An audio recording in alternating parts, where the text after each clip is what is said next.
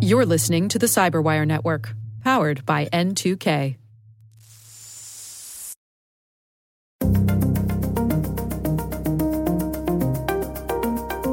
Stores that typically thrive on Black Friday in-person sales, I hope they've seen the writing on the wall that they're going to have to start trying to find ways to redirect to online procurement cycles with their consumers. Hello, everyone, and welcome to the CyberWire's Hacking Humans podcast, where each week we look behind the social engineering scams, the phishing schemes, and the criminal exploits that are making headlines and taking a heavy toll on organizations around the world. I'm Dave Bittner from the CyberWire, and joining me is Joe Carrigan from the Johns Hopkins University Information Security Institute. Hello, Joe. Hi, Dave. We got some good stories to share this week, and later in the show, my conversation with Neil Dennis from Cyware. We're going to be discussing the cybersecurity concerns and pitfalls that customers need to look out for, especially when they are buying things online, and how e-commerce has become a goldmine for hackers. Kind of important this time of year. It is absolutely the time of year for this information. All right, Joe, before we jump into our stories, we got some feedback from our last episode. Right. Do you want to read this for us? Sure. It's from a listener named Alan. He says, I just finished listening to Dave's story about allowing site notifications. While I also have the habit of automatically saying no to those, there are two notable exceptions. I work for a tutoring company. This means it's a good idea to get notified when there are students who require instant online tutoring sessions. This is a thing they have offered for years. It's not just a COVID thing. So, just so you know, there are legitimate reasons to say yes to a notification in narrow cases, few and far between as they may be.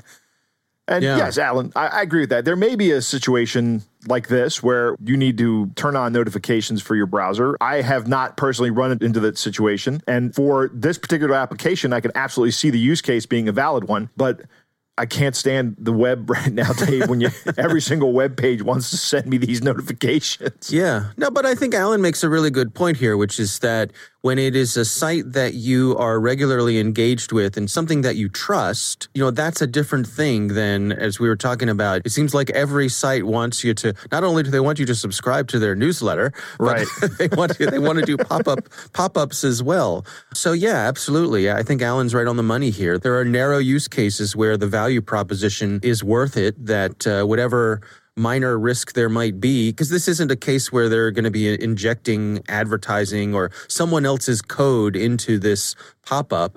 Right. I think Alan's pretty confident, that these folks are only going to be sending him stuff that he needs and is going to help him do his job better. Right. This is a company with whom he contracts, I assume. I don't know how it works, but they're essentially one of his employers. Or a customer, depending on how it works. But so he wants to know that, absolutely. So yes, I have no problem with this. I think Alan's 100% correct. Good use of the technology, yeah. Right. All right, well, Alan, thanks for sending that in to us. And of course, we'd love to hear from all of you as well. You can send your comments to hackinghumans@thecyberwire.com. Let's roll into our stories this week. I'm going to kick things off for us. Joe, I have good news. Good news. Good news, which is, on this show anyway, kind of few and far between. We're always sharing the bad news. In this case, this is a press release from the U.S. Department of Justice, and the title is U.S. Law Enforcement Takes Action Against Approximately 2,300 Money Mules in Global Crackdown on Money Laundering. Huh. Now, this is fascinating to me. We've certainly talked a lot about money mules. Yes. The interesting things about money mules is that they often don't know that they are money mules. That's right. They're often victims. Right. They get attracted to some sort of job offer. Someone says, hey, I need you to do some work for me. Part of that work is going to be buying this thing from over here and selling this thing from over here. Or I'm going to need you to buy some gift cards and I'll reimburse you. And sometimes it's just a pure scam where they'll start the person on some job and they'll build their confidence, but then eventually run off with their money. But there are other cases where they will be ongoing money mules. By passing the money through these unwitting people, they're essentially laundering the money. Right. Evidently, there's an annual effort led by the Department of Justice, and they work with the FBI, with the U.S. Postal Inspectors, several other federal law enforcement agencies, and the European Money Mule Action. So it's a global effort. Europol is in on this. They took action on over 2,300 money mules Last year's effort acted on 600 money mules. Now, here's the interesting part of this, is that these were not 2,300 arrests. These were 2,300 notifications. They reached out to these people. They had agents who conducted 450 interviews, but they sent about 2,000 of these people letters warning them that they were facilitating fraud and could face civil or criminal consequences for continuing their actions. This is interesting to me because I think for the folks who don't know that this is what they were up to, like you said, the folks who are honestly victims, it's good to put them on notice to let them know and say, hey, if you want to follow up, if you have any questions, please reach out to us. Right. I don't know, Dave. If I get a letter from the Department of Justice that says, we think you might be a money mule, give us a call.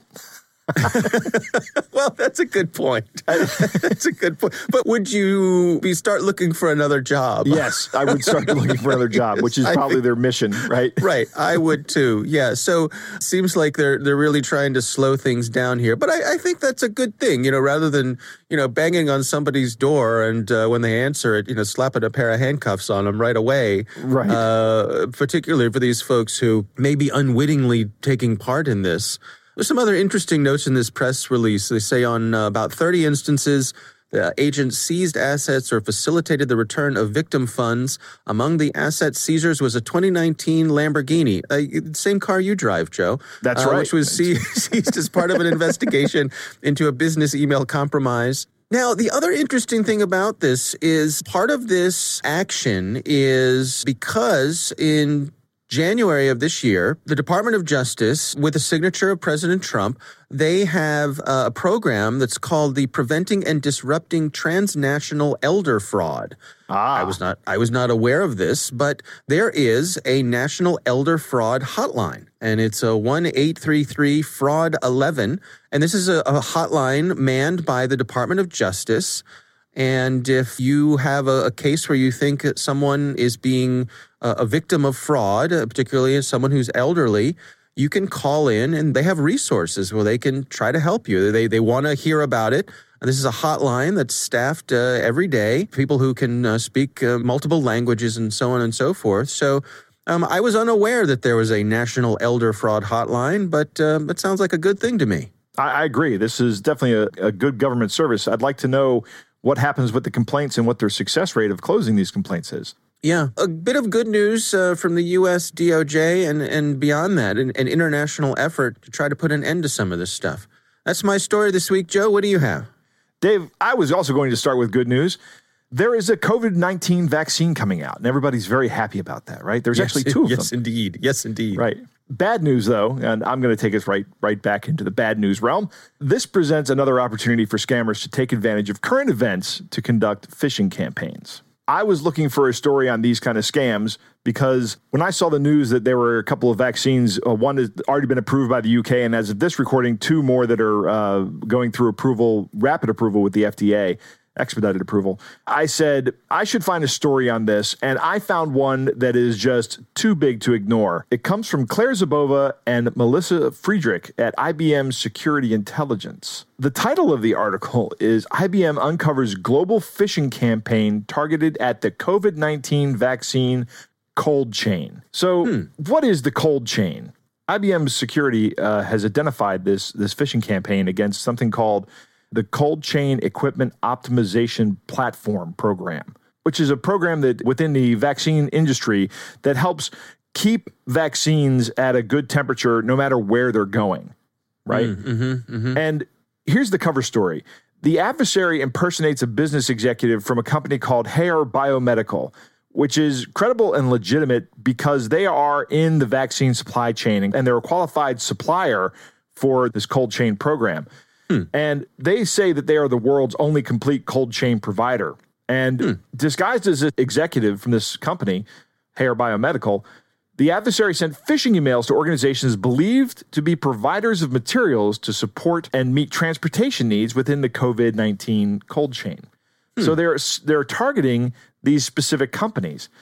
And they're not only the companies, but the European Commission Directorate for Taxation and Customs Units, organizations within the energy, manufacturing, and website creation software, they're going after a lot of different people with these spear phishing emails. Of course, one of the things they're looking for, and we see this very often in these phishing campaigns, is they're going after credentials, right? Right. And IBM thinks that they're using these credential harvesting campaigns to gain wider access to within these networks.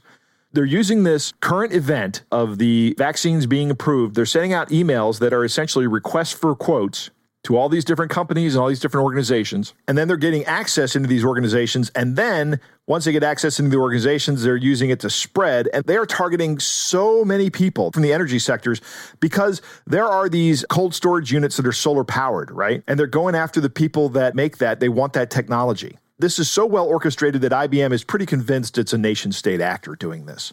Right, because they're not trying to, it's not a quick hit to try to get money or anything. Right. No, they've been doing this for a while. IBM has a bunch of different recommendations here. Normally we talk about how individuals can protect themselves, but today I guess we're talking about how corporations can protect themselves. One of the big things is assess your third-party ecosystem, right? This is what caused the Target breach. If you remember that, they had one of their HVAC contractors had their credentials compromised, and that was used to get into the Target system and caused all those credit cards to be breached on Black Friday. Share and ingest intelligence. That's a big one. So whenever you see things, there are all kinds of ISACs out there for just that purpose. Use multi-factor authentication across your organization. That is my biggest go-to thing to say now. Whatever multi-factor authentication, the highest level you have available to you, use it. The best level you can get your hands on, do that. There's a bunch of other stuff. Conduct regular email security education training, which is a great way to keep your employees and other affiliates' attention up about these. Keep the awareness in front of them. Make sure that they know about it. And then, of course, it's got endpoint protection and response, which is just use a antivirus software. Right. Which kind of should go without saying, right? But I guess they say it. Yeah, what's interesting to me about this is how they're going after a critical part of this global effort that is sort of a behind-the-scenes sort of thing. This stuff, it needs to be kept cold. At least one of the vaccines needs to be kept very cold. Right. And so it's a critical part of it. But you can see when you combine that with everyone's desire to move as quickly as possible, that sets up a set of circumstances where these scammers can go in and do the things they want to do. And that is an excellent observation, Dave. Normally we talk about scammers using an artificial time constraint, but here we actually have a real time constraint. The sooner, the better for getting this vaccine distributed. It's not really like a hard deadline, but it does provide this sense of urgency that does exactly what you say. It may make people more susceptible to clicking on these links and logging into the wrong pages and letting these bad guys collect the credentials. One of the technical ways they're doing this is the emails are actually containing the malicious HTML attachments that open locally. So there is no website to take down. There's nothing out there to go after. And if you start noticing the website, the malicious attachment, I can just change the code on it and you won't be able to tell again. No, it's fascinating. And I think the broader message here is that COVID has been around long enough. You and I have been talking about there have certainly been many consumer-facing COVID-19 scams. All the people who do this for a living, they jump on whatever is hot in the news, whatever's topical, whatever's going to elicit that emotional reaction from you. Absolutely. And certainly for the past... coming up on a year or so, COVID-19 has been at the top of the list for that sort of thing. Interesting to see how this is happening kind of on the industrial side of things as well. Perhaps a nation state be using it to gain a foothold to be able to gather information on who knows what. Yeah, I think they're going after intellectual property. So they're going after vaccine recipes. They're going after storage techniques. They're going after a bunch of stuff that they could capitalize on. Yeah, I mean, it's interesting because you'd hope in an ideal world that this would be just information that everybody would share freely around the world. You think about in the past, the efforts against things like smallpox and certainly the polio. So, I would like to think that we have that spirit of sharing and goodwill around the world, but there's always somebody, right? Yeah, that's right. All right, well, that is an interesting story for sure, and we'll have a link to the coverage there about IBM and their efforts. Yes, and they have indicators of compromise if you want to put those into your threat detection systems. Yeah. All right, well, it is time to move on to our catch of the day. Dave, our catch of the day comes from a listener named Virginia, and she sent us this. She received this email that is a blatant phishing attempt from someone impersonating a bank. And because you are so good at these, why don't you read it for us? Dear beneficiary, please note that after much deliberation and due consideration with executive management of First National Bank, Virginia branch, concerning your unclaimed fund, and your account has now become a subject of litigation. Now, in our bank, after a ministerial resolution meeting yesterday, has considered your plight of fund through our consolidated Bank First National Bank USA to be transferred to you. Meanwhile, we are, by copy of this email, authorized the remittance department of this bank to open a credit online account login on your behalf and credit you with the above-mentioned sum without further delay. Note, your online account transfer access code will be paid by this bank, including account opening activation fees. We do this in order to make sure our customer do not suffer unnecessary while we pursue the case of fraud corruption to the logical conclusion. Your account must be set up and running within 48 hours upon. We are waiting hearing from you, Mr. William M. Pearson, Branch Operations Manager. And then below it has a little form button that says fill out form. And Virginia was kind enough to tell us that this actually goes to a Google Docs form. I checked, the form has since been taken down, but this is obviously just an attempt to collect information at first and then probably lead you on into some kind of advanced fee scam. But I love, it looks like it's just been run through a translator. I know. It's like, how hard would it be to get a native English speaker to just give this a quick pass? I guess they don't need to. I guess it doesn't matter. They're successful enough without taking that little extra step. There's got to be proofreading services. In fact, I think we had someone on here, it may have been Curtis Minder, that said there are proofreading services out there for these hackers to use that are cheap. And people promise that you'll get a higher hit rate through your phishing emails. Why don't they use them? Well, I guess on the other side of that is, as we've said, that sometimes they can use these as filters to know that if you have someone who's, a few sandwiches short of a picnic, responding to this, that you've got a good one on the line. If despite this bad English, they still respond. So, right, that's exactly right. All right, well, that is our catch of the day. Thanks to our listener, Virginia, for sending it in to us. We do appreciate you taking the time, and we would love to hear from you. So please send those over to us. It's hackinghumans@thecyberwire.com.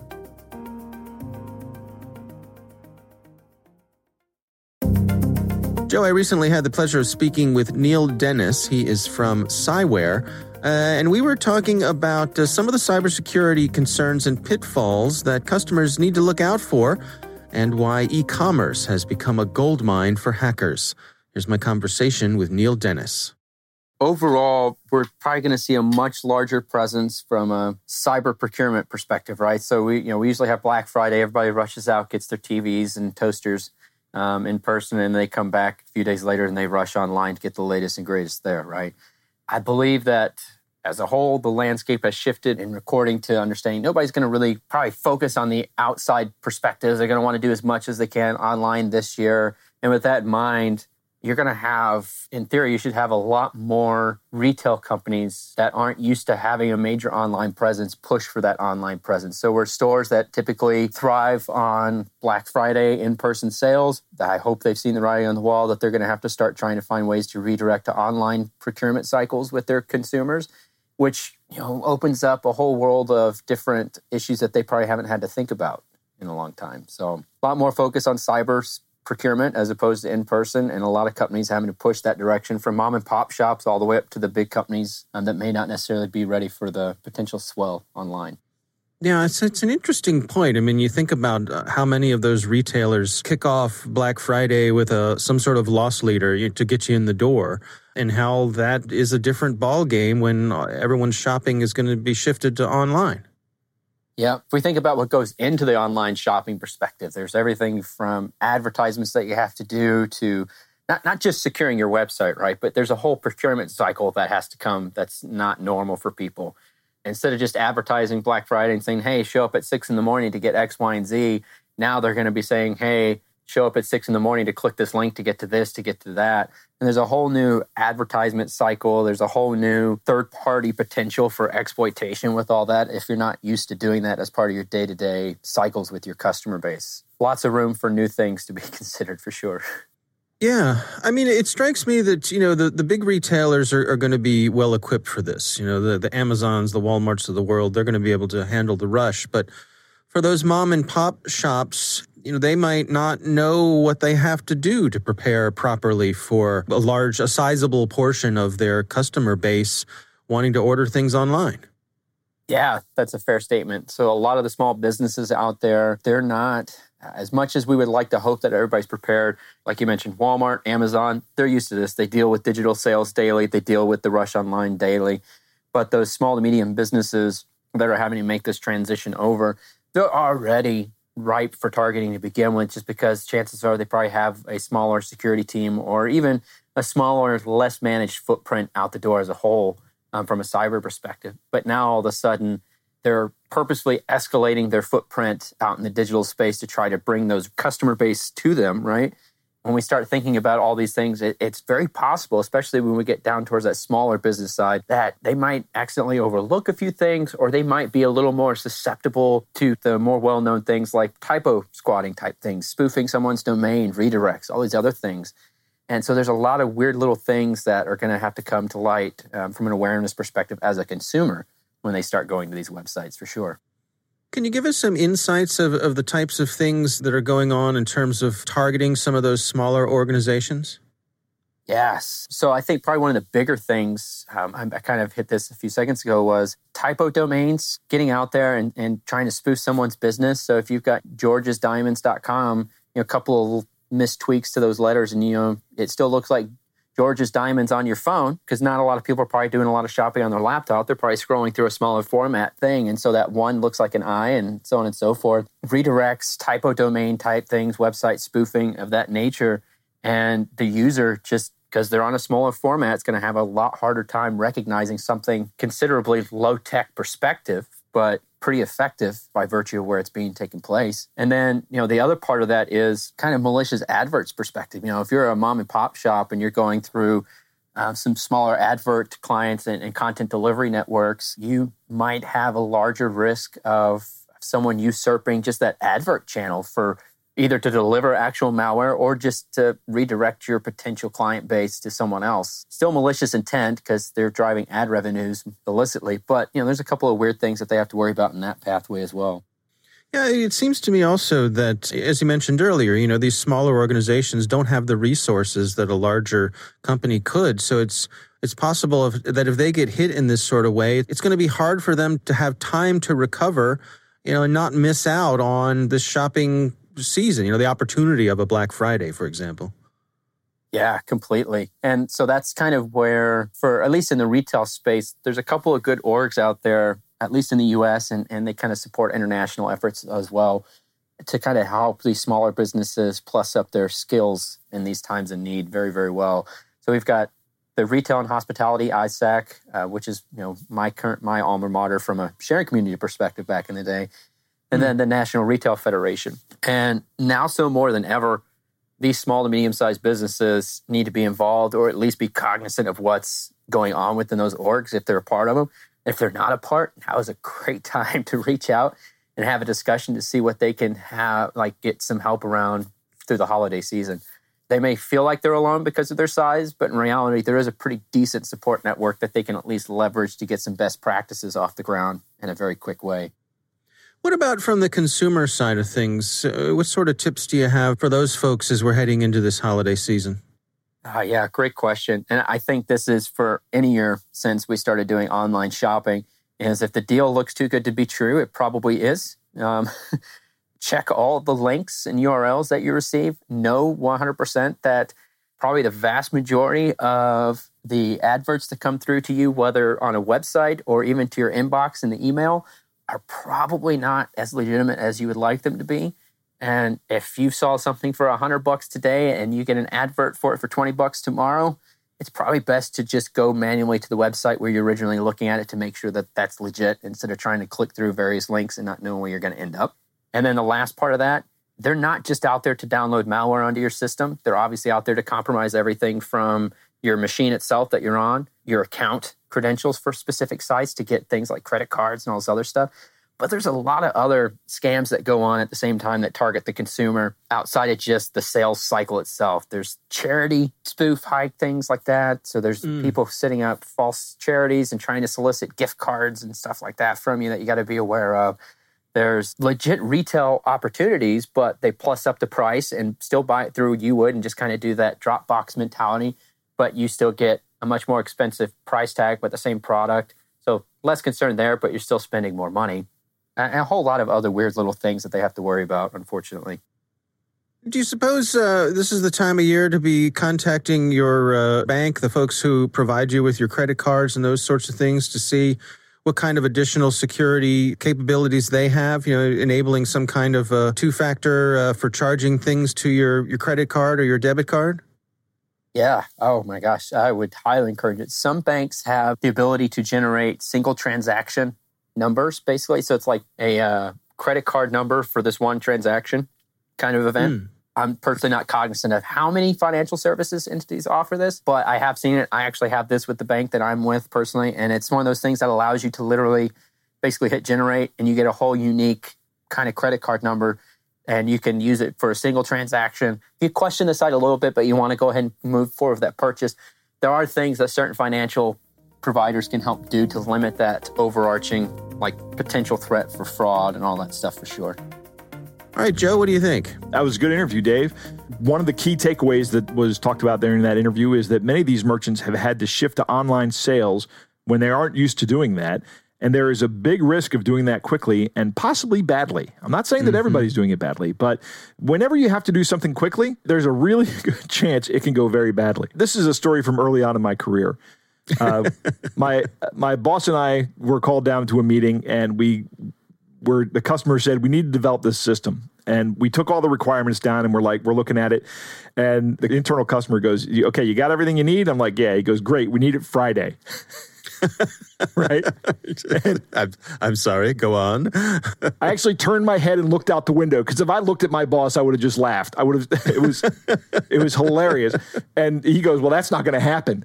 But then they compressed the time as much as possible, right? And that product, when it first came out, the first iteration of that product was garbage. When you're in a job interview and somebody asks you, what's the worst thing you ever did as a developer? That's the story I tell. And it's because of this real-time constraint. If you're moving very quickly through things, you're going to cut a lot of corners. You're going to make a lot of mistakes. Even if you don't make mistakes, you might make decisions that are not the right decisions to make. And that's what happened in this product, and things can just go badly. But fortunately, there are people out there who do this for a living who can get these things up and running very quickly now. This was 15 years ago, back when you couldn't just stand up a web application in a week. Well, there's that saying, good, fast, cheap, pick any two. Right, exactly. And I think that applies to, I think that's a good one. Yeah, it's a great saying. I have seen that surprisingly late in life. I sat there and thought about that one for a long time. Good, fast, cheap, pick any two. And I'm like, right. Yeah, you can't have all three. These companies that are coming online are not nearly as prepared as the more mature companies that are out there, particularly in the security realm. And things like domain typos, or typo domains rather, might not even be on your radar. You may not even think of that, which a company like Amazon probably goes out and searches for every single day as part of their security measures. Right. There's a lot of surface area for consumers, and the consumer is very vulnerable to these. It's not just malware, but these people are looking for credentials. They're looking for PII. They're looking for just money from charity scams. They're looking for all kinds of things. And the consumer is also very vulnerable in this situation. I like Neil's suggestion about using disposable credit cards. I think that's a great way to protect yourself. So if you have a bank that provides those, or if you have a service out there are a couple of services, at least one that I know of, that you can just go and create a temporary credit card or a single-use credit card, and then you're done, and nobody else can ever use it again. That is a great way to protect yourself from these kind of problems. Yeah, absolutely. Once again, thanks to Neil Dennis from Cyware for joining us. We do appreciate him taking the time. We want to thank all of you for taking the time to listen to this week's show. We want to thank the Johns Hopkins University Information Security Institute for their participation. You can learn more at isi.jhu.edu. The Hacking Humans podcast is proudly produced in Maryland at the startup studios of Data Tribe, where they're co-building the next generation of cybersecurity teams and technologies. Our coordinating producer is Jennifer Iben. Our executive editor is Peter Kilpie. I'm Dave Bittner. And I'm Joe Kerrigan. Thanks for listening.